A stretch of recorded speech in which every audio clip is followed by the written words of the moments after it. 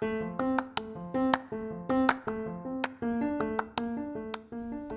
and welcome to Living Well Feminist. Living Well Feminist is a weekly podcast talking with feminists about the ups and downs, ins and outs, and the emotional rollercoaster ride of living a feminist life.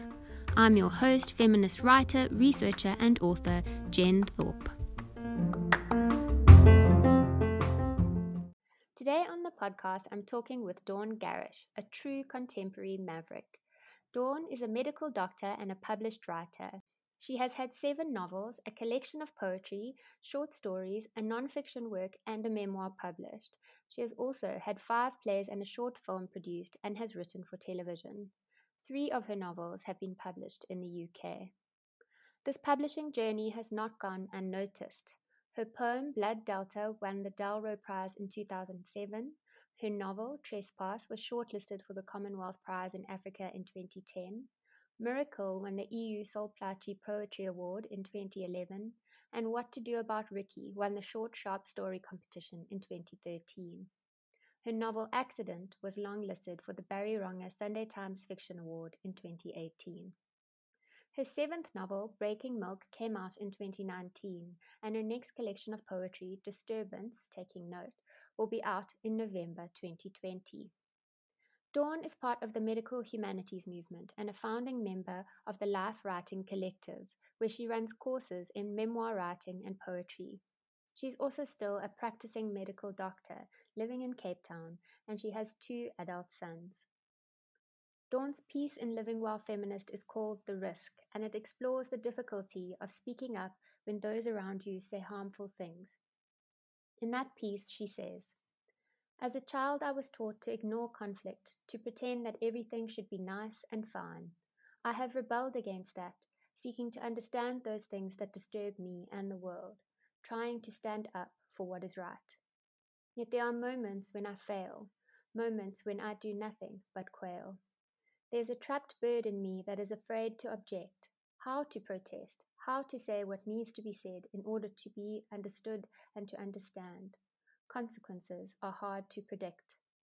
So today I'm going to be talking to Dawn about speaking up, about writing as healing, and about the Life Writing Collective. Welcome, Dawn. Hello, Jen. Thanks very much for inviting me. I'm very happy to talk with you. And my first question is about the many facets of your maverick life. How does feminism fit into these multiple overlapping roles that you play? Well, my first thought is that we all potentially can be anything, so fortunately I've not been discouraged mostly in the things that have drawn me, things that have had energy. So I've also been born into the split between the sciences and the arts. Both of them appeal to me. Both of them have called me. It's a split in myself and in the world. And my life feels like this journey towards trying to bring them together in meaningful ways. And so I've had a foot in all these camps. It's not as though I'm just interested in writing either. I'm interested in painting and dance and collage and pottery and music. So it gets to be a very busy life. And on the sciences, I'm also interested in how we measure, how we understand the truth. The truth can be both measurable and intuited. The truth can also be paradoxical and contradictory. So I'm interested in all these aspects of life, which is in fact the human condition and the relationship condition. And one of these aspects of that life is friendships and relationships. And your story in Living Well Feminist describes a situation where you've gone out to dinner with some friends and you witness 2 girls dancing in the road, free and happy. And your feeling at that moment is just awe and amazement and joy at the way that these young girls are so confident and so joyful. But one of the men with you makes a comment that many of us will have heard in our lives. I'll have the one on the left, immediately claiming ownership of those goals and rendering them for his own consumption.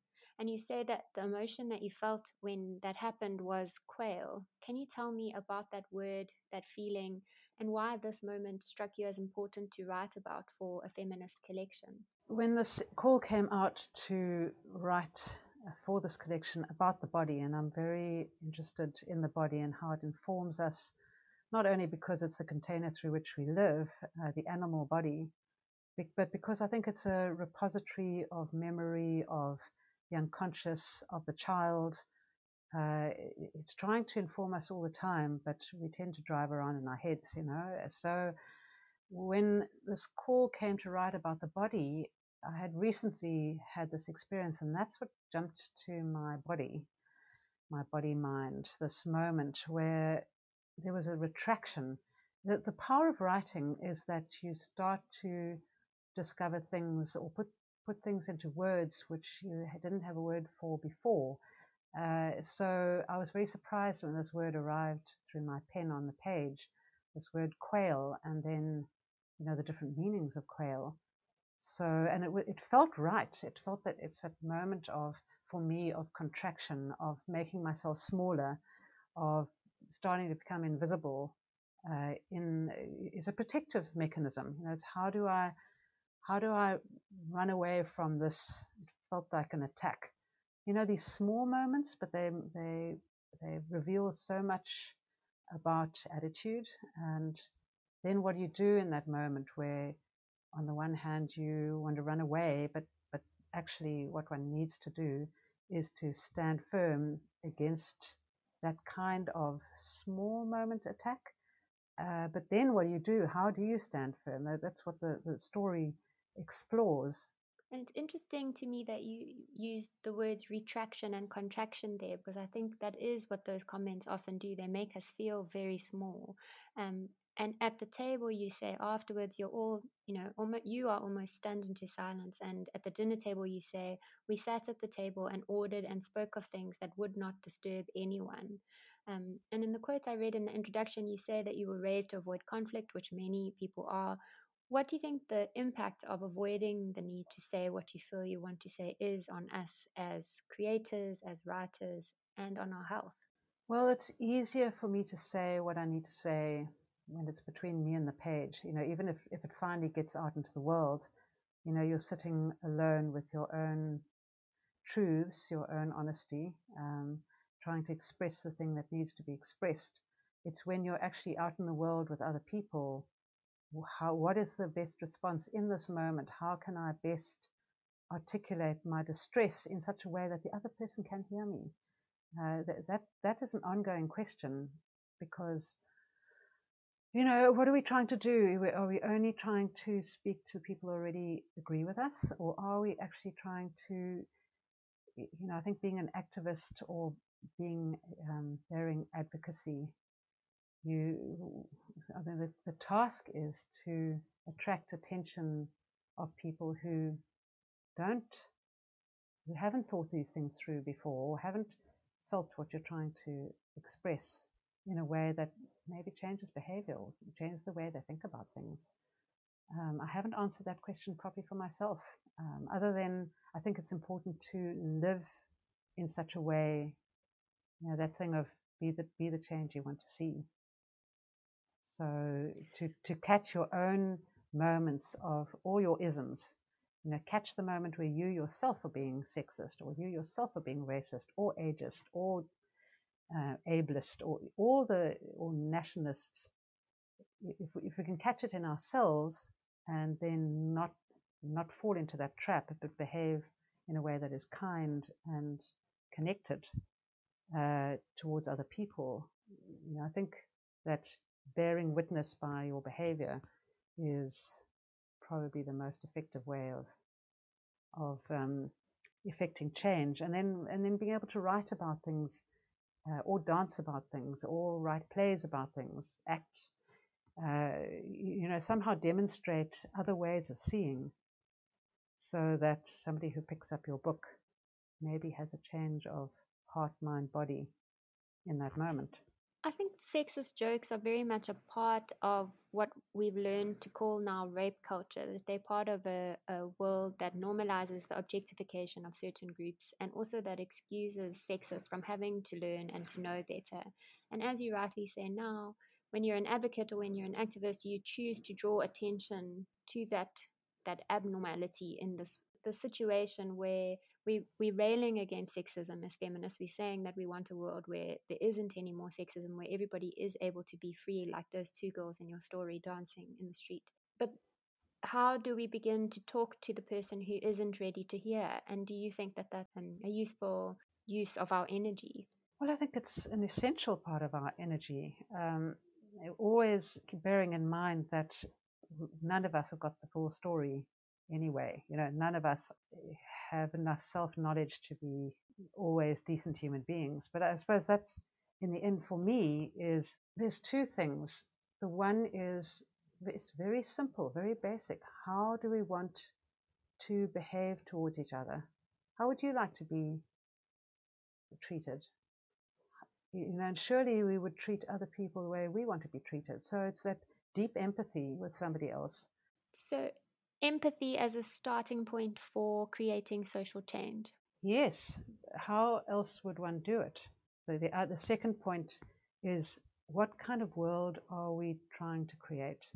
Again, paradox and contradiction, which I'm incredibly interested in, comes up for me because, yes, we need to be furious. We need to rage. There's such injustice done in the world.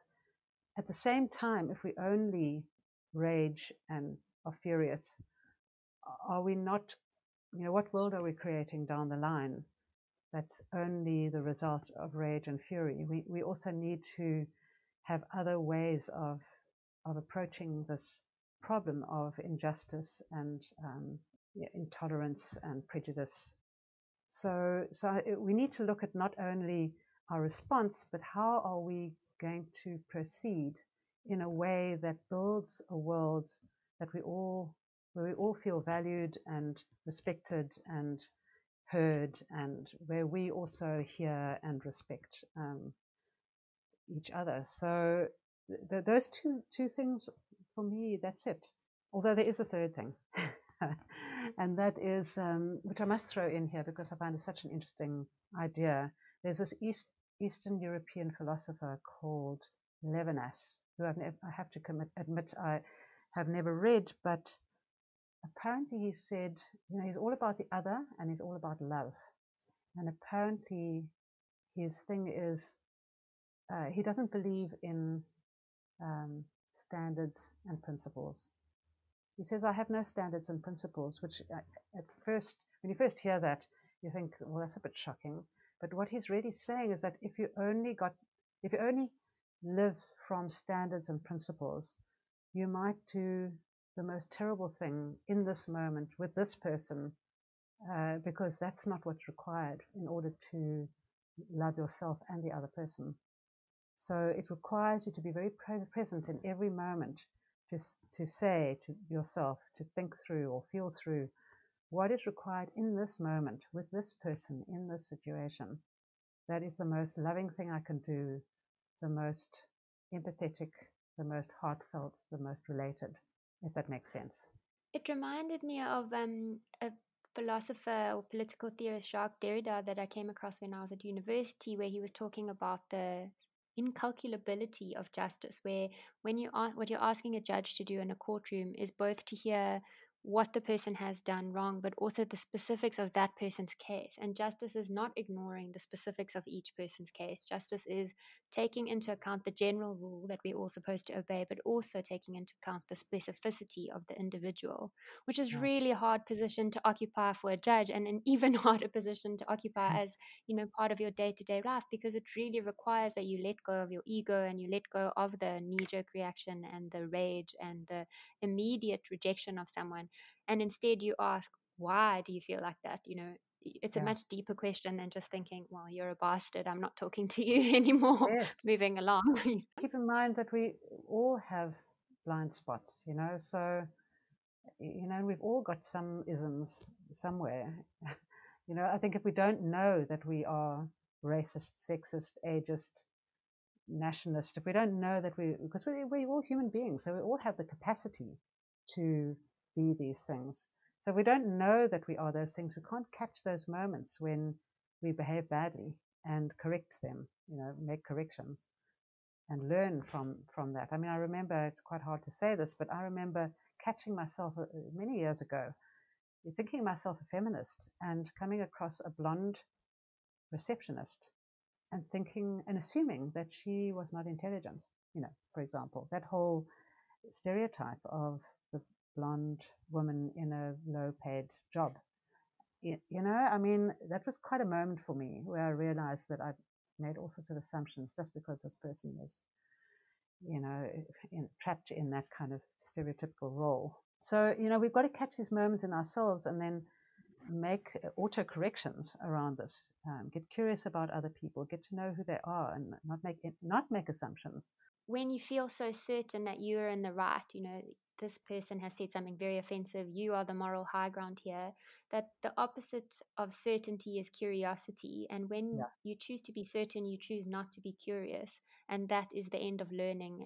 I was watching a talk with Neil deGrasse Tyson the other night, and he said, he was talking about scientists when they're at the frontier of knowledge. And he said, if you're no longer making mistakes, it's pretty safe to assume that you're not at the frontier. And it really struck me because we live in this world where it is very scary to say the wrong thing, to make a mistake, that we are retreating into the forest of what we already know, and we're missing out on the things that we could possibly learn about each other. It's a lovely way of putting it. And I think that's really, staying humble on some level is quite an important skill to develop because, I mean, we all have opinions, and sometimes our opinions are right and sometimes they're wrong. And half the time, if you think back on your life, all the opinions you had which turned out to be wrong, I think you just have to live long enough to realize that, half the things you strongly believe in, actually, you've kind of got the wrong end of the stick. To keep open, as you say, keep curious about, because often behind this bad behavior is just a frightened person who's how to access that frightened person so that they can become more human. I don't know. I suppose you've got to start with yourself, and then maybe you can reach other people. You end your piece with saying that perhaps one of the ways to access that frightened human that you speak about in your story would be to send him your story and see whether it starts a conversation. I wonder if you did send it and what the result was. I was hoping you wouldn't ask that. Not yet. In fact, I did a little bit of research after writing the piece. I gave it to quite a few people to read, and asking what do you think I should do? Should I send this piece to this person and then incorporate that into the story or not? And it was interesting. A lot of people said, no, don't send it. It's the piece that's important. It's inquiry that's important, not how the man would respond. And as I intimated in the piece, I have confronted certain situations with really very heartbreaking results. There was one situation where I confronted a man about some bad behavior, and his partner sided with him, and I lost the friendship. So, it can be very difficult, these situations. I'm not skilled enough yet to know how quite to handle these things, but I'm trying to learn, put it that way. And maybe one day I will approach him. It does smack of a little bit of lack of courage, because in the end, I mean, how open can we be with our friends? How much can we be ourselves and stand up for the fullness of who we are? I think a lot about that when I think about friendships that you have over the different stages of your life, and how people meet you at a moment in time, and that moment of you becomes fixed in their imagination, and how it can be sometimes surprising to confront this old person or this old version of you that they think you still are, that they hold on to. I suppose that's one of the benefits of having lifelong friendships, is really seeing the growth and being around people that can adapt and welcome the new growth that you say, the new discoveries that you make about how we can talk to each other. But Yes. It is hard. I mean, I find it much harder to have principled discussions when I feel like someone has really done something wrong with people who are close to me than I do with a stranger, because the risk is lower, right? With a stranger, if they say something terrible and you call them out and you get into an argument, it doesn't really matter what they think of you or what you think of them. But when it's with someone close to you, that is obviously much more significant. Yeah. But in the end, whenever you try to cut across or try to highlight something that's disturbing, point out something's disturbing, surely in the end it's because you want something to change. You want something to shift. It's not just a protest, a personal protest. It's saying, see me, hear me. I want to tell you something that's important, to me, but also maybe to other women, other people, and how to communicate that in the most effective way. As I say, I suppose it's in that moment with this person in this situation that hopefully one can be so present that you find the right words, that you find the way of doing it. As somebody said, it's not what you say, it's how you say it, which I think is so important. My mom used to say that to me all the time when I was growing up. Here And it it was comes. my absolute worst because I'd be like, oh, it's so true, but it's such a frustrating thing to say. Well, it's particularly annoying if it's coming from your mother. Yeah. I probably deserved it though. So on to your other writing, which there is far too much of to discuss in just one podcast episode. But can you tell me a little bit about your latest novel, Breaking Milk, and what you're working on right now? So Breaking Milk has got a big feminist theme in that it's a story of a woman who abandons her job in a lab working as a geneticist and a microbiologist. And she ends up working for industry, and they cross an ethical line, and she decides she cannot follow that path, even though there's fame and glory and riches ahead. If she cracks the genetic code, she decides to retreat and become, instead of culturing human embryos, she's going to culture cheese. So she goes to the Eastern Cape to become a goat's milker. She's got goats, and to make cheese. And it is a bit of a pushback against disgrace, which I found a very disturbing novel in terms of the way that women are presented. Lucy, the daughter, this whole question of, can women be independent? Can they farm alone? Are men just out to, be violent? And so this question of, also in the book, the split between the sciences and the arts, creativity and logic, logos and eros is in the book. What do we do with our clever minds? How do we live integrated lives with the environment? Her path is also about separation and what does she need to separate from, and what does she need to merge with? Where are our connections important? When are they destructive? When is separation necessary, and when is it tragic? So there are various ways in which those themes get picked up, and she's kind of caught between several men in the book, actually. The one is her ex-husband, who unfortunately is a misogynist and a womanizer, and serious difficulties there, who had undermined her in the marriage, which is why she left.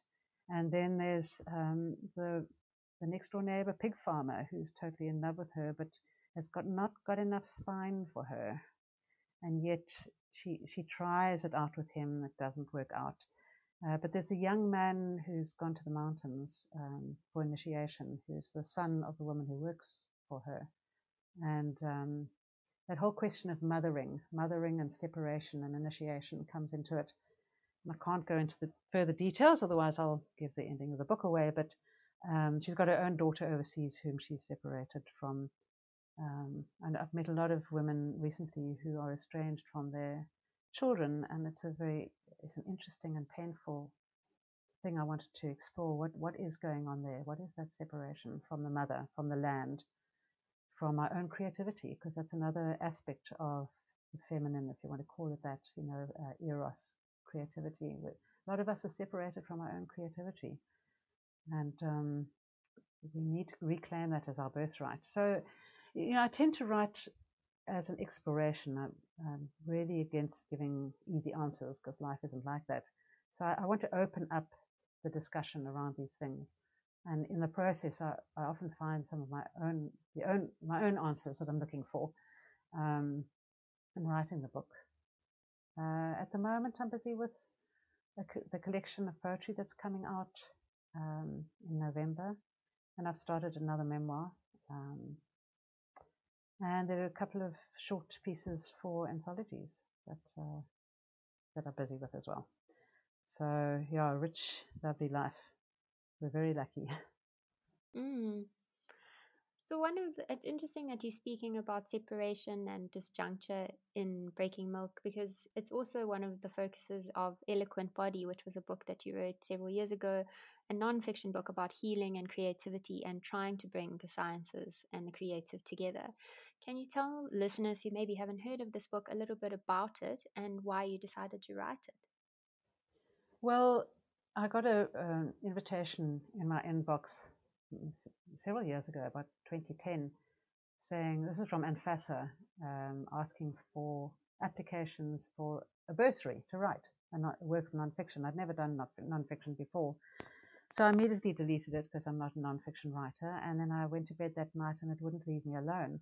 And I realized that I'd been collecting information about the creative process for a long time and the split between the sciences and the arts. And I've written bits and pieces about my own life, my own splits between my science and my art part of myself. And I suddenly leapt out of bed and started writing a proposal. And then Eloquent Body came out of that. So it made me really go and be proactive about researching what the scientists, what the artists have to say about how to manage your life better, about what is well-being, about the role that creativity plays in helping us manage our anxiety, living more creatively.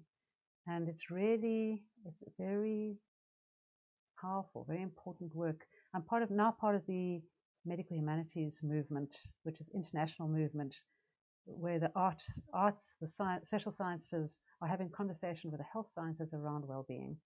You know, for too long we have left out the arts, thinking it's just a hobby and a pastime, and if I were president, I would ban those two words.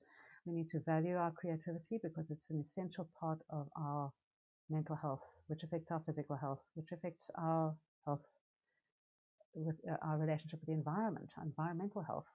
So regular creative practice, this is the thesis of the book, regular creative practice is it's not primarily about fame, fortune, instant gratification, getting your name out into the world, writing the next best novel. It's primarily about your own health. It's like somebody said, "Oh, I haven't got enough time." I run courses in writing and for the Life Writing Collective, and it often comes up. People say, "Oh, I haven't got time," and it's and I do understand that, but I find myself saying to somebody, "You always have time to brush your teeth, because if you don't, it's going to lead to ill health, ill dental health." So it's opening that little space, even if it's writing a haiku a day, opening up that space just to dip into one's own creative well and find it's like meditative practice. I think these things are related, they overlap.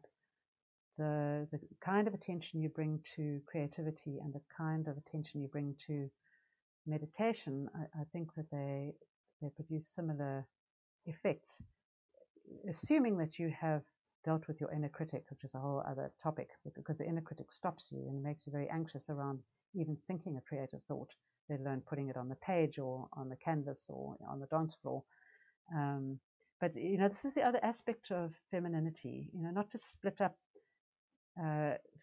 feminism as being owned by women, obviously that anybody can be a feminist, but this whole question of how we stand up to logos as being the answer to the world, logic and the rational, that for too long that has been seen.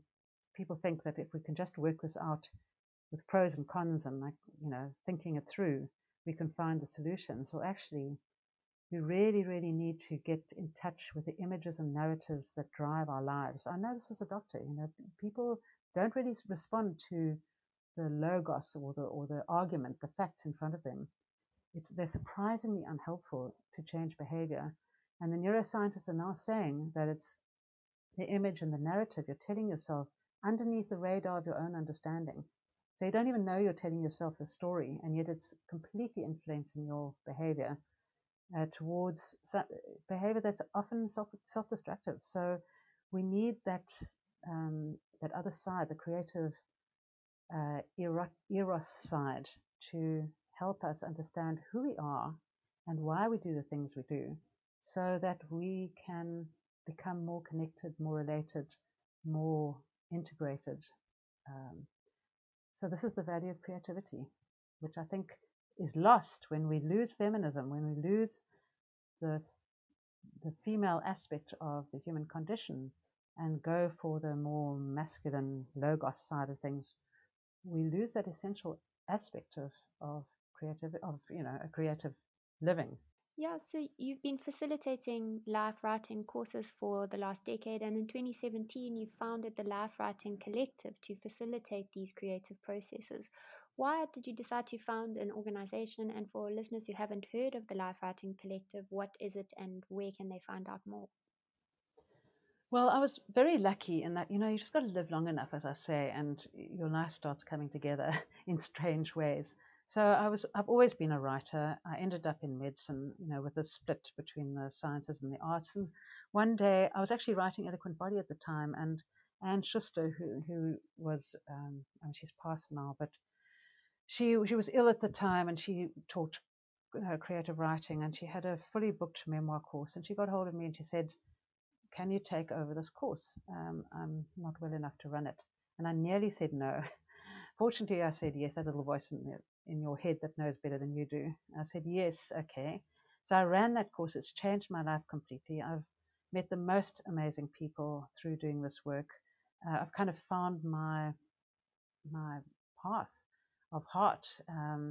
So I've been running, for the last 10, 12 years, I've been running courses to help people write about their experiences, about their lives, in such a way that they revisit the story they're telling themselves, that they deal with that inner critic that stops you not only in your writing, but in living your most creative life, to express themselves better, to grow confidence, um, to take their creativity and their physical selves seriously, to become more observant, to become more sensory, sensate, to live more in the now, to grow community and compassion and tolerance, and and to be advocates and activists in the world. Because no matter what your story is, your very personal story, you will be telling something about the human condition that others need to hear, and particularly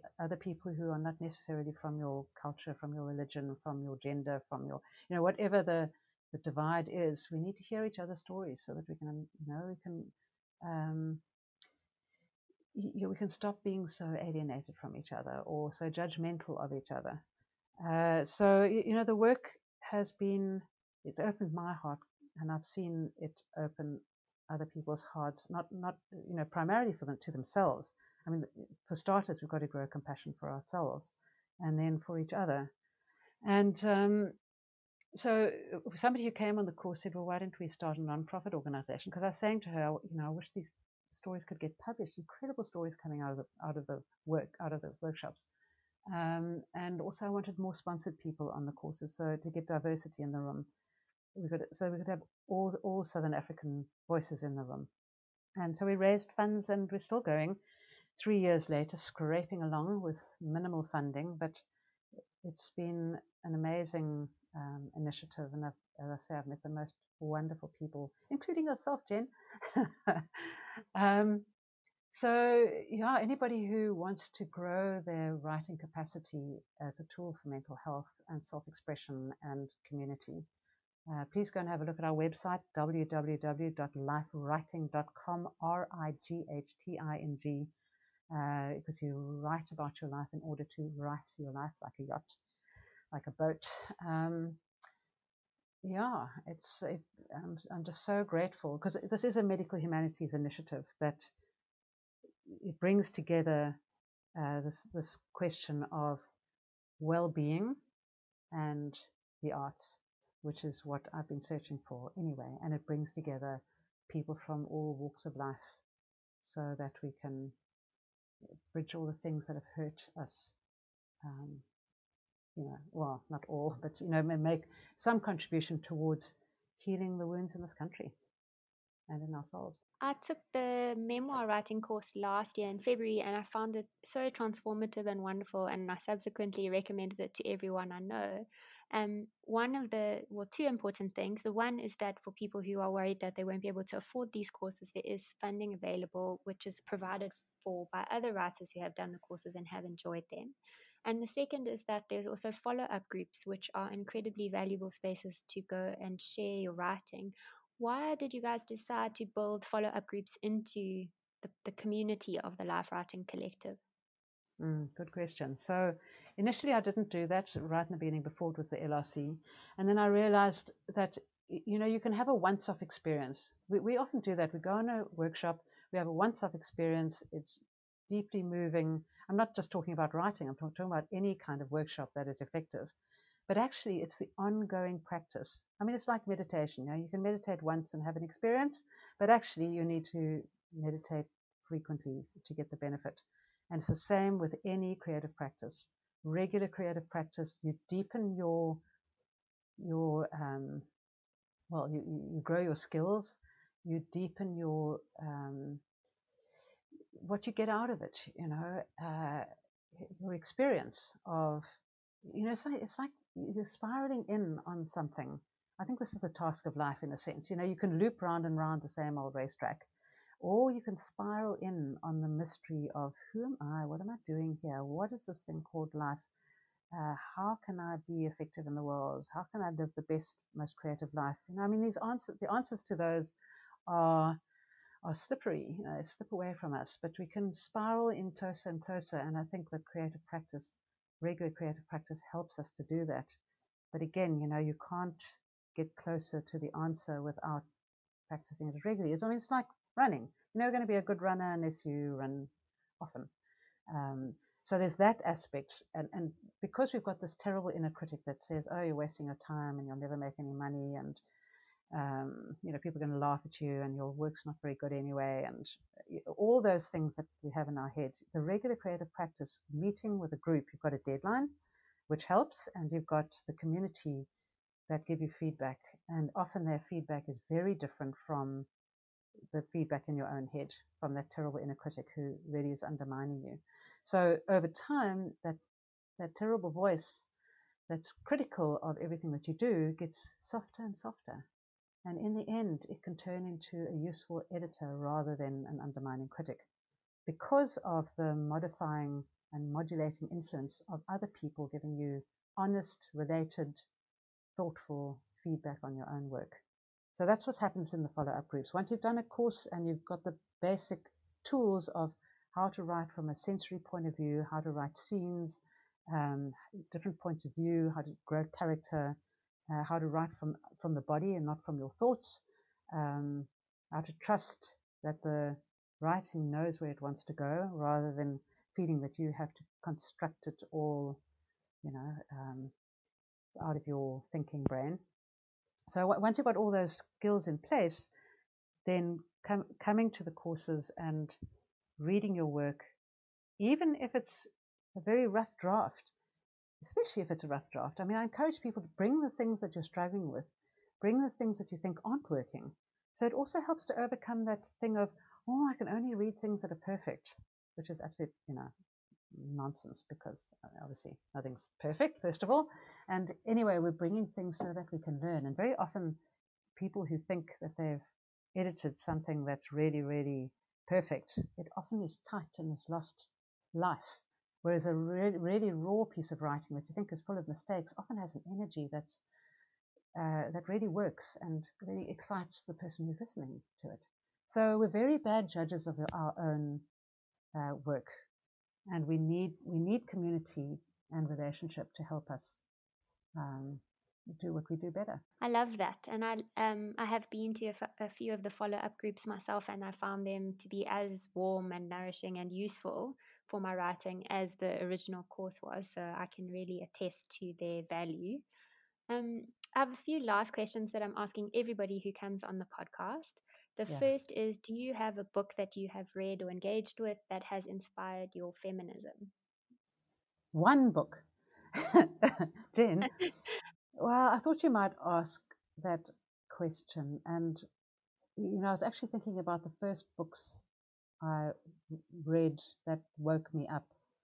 And I have to say it's Virginia Woolf and Doris Lessing. Those two writers woke me up to the body. And I think, and I read recently, I can't remember who said this, but if you are in touch with your body, you're in touch with the environment.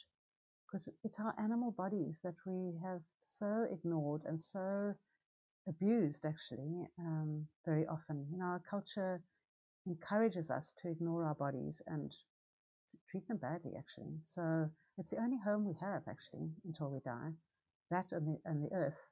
So I'm interested in that thing of how do we wake up to our bodies in a way that is respectful and curious and paying attention to what the body needs, what the body, this beautiful animal body, what do we do? How do we live through this body?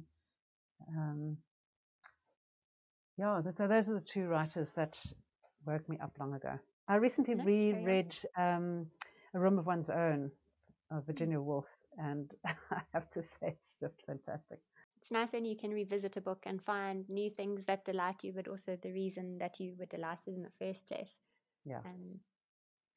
It's interesting to me that you talk about this, that our body is our own and only home, which is really quite a project of feminism, is to learn to be unconditional with our love of ourselves, to say that the things that have made us feel terrible about ourselves is largely structural and systemic and designed so that we continue to perform in particular ways. So I love that you've chosen two writers who have located the body as a project, as a site, as a home, in their words. I think that's really beautiful. And my second to last question is, do you have a quote that you live by or that inspires you? Okay, this is very edgy, but I'm going to say it. For myself, something that's really helped me is just to say when I'm feeling distressed, is to say, Dawn, I love you. Okay, so that's extremely personal, and but there I'm going to put it out there. I think that is one of the things what we have to do is to learn to love ourselves, and it's like it can be like a mantra. Mantras can be helpful, repeated refrain, and if you the 12-step program says fake it till you make it, which I thought was horrific when I first heard it, but actually it's that thing of if you say it often enough, Dawn, I love you, then maybe one day you will, love yourself.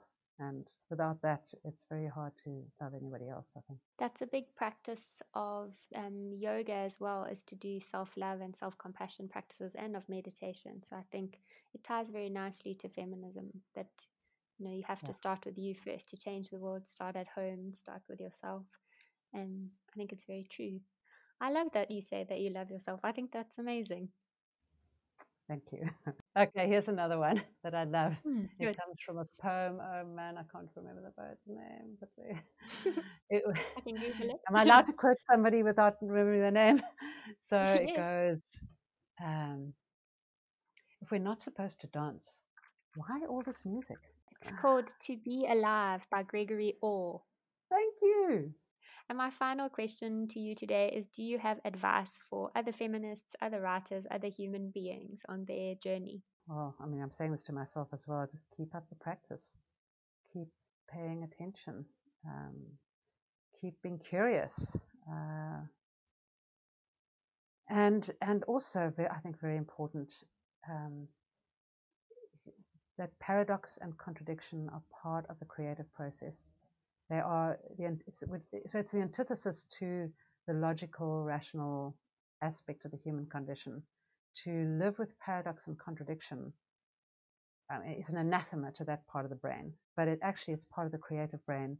And if we can all learn to live with paradox and contradiction, then we don't have to be so reactive. We don't have to be right all the time. We don't have to, fight to the death over something that maybe is not that important. Maybe we can be more patient, more kind, maybe.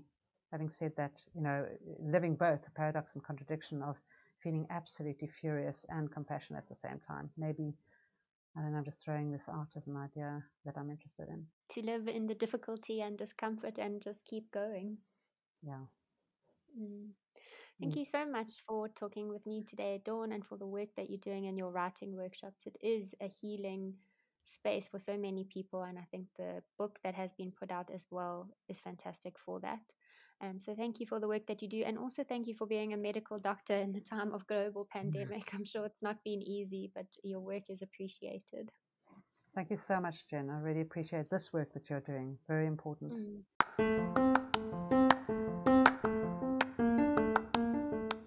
Thanks so much for tuning into this week's episode of Living Well Feminist with me, Jen Thorpe. Please do tune in next week to hear more from feminists about their lives and experiences. Take care of yourselves.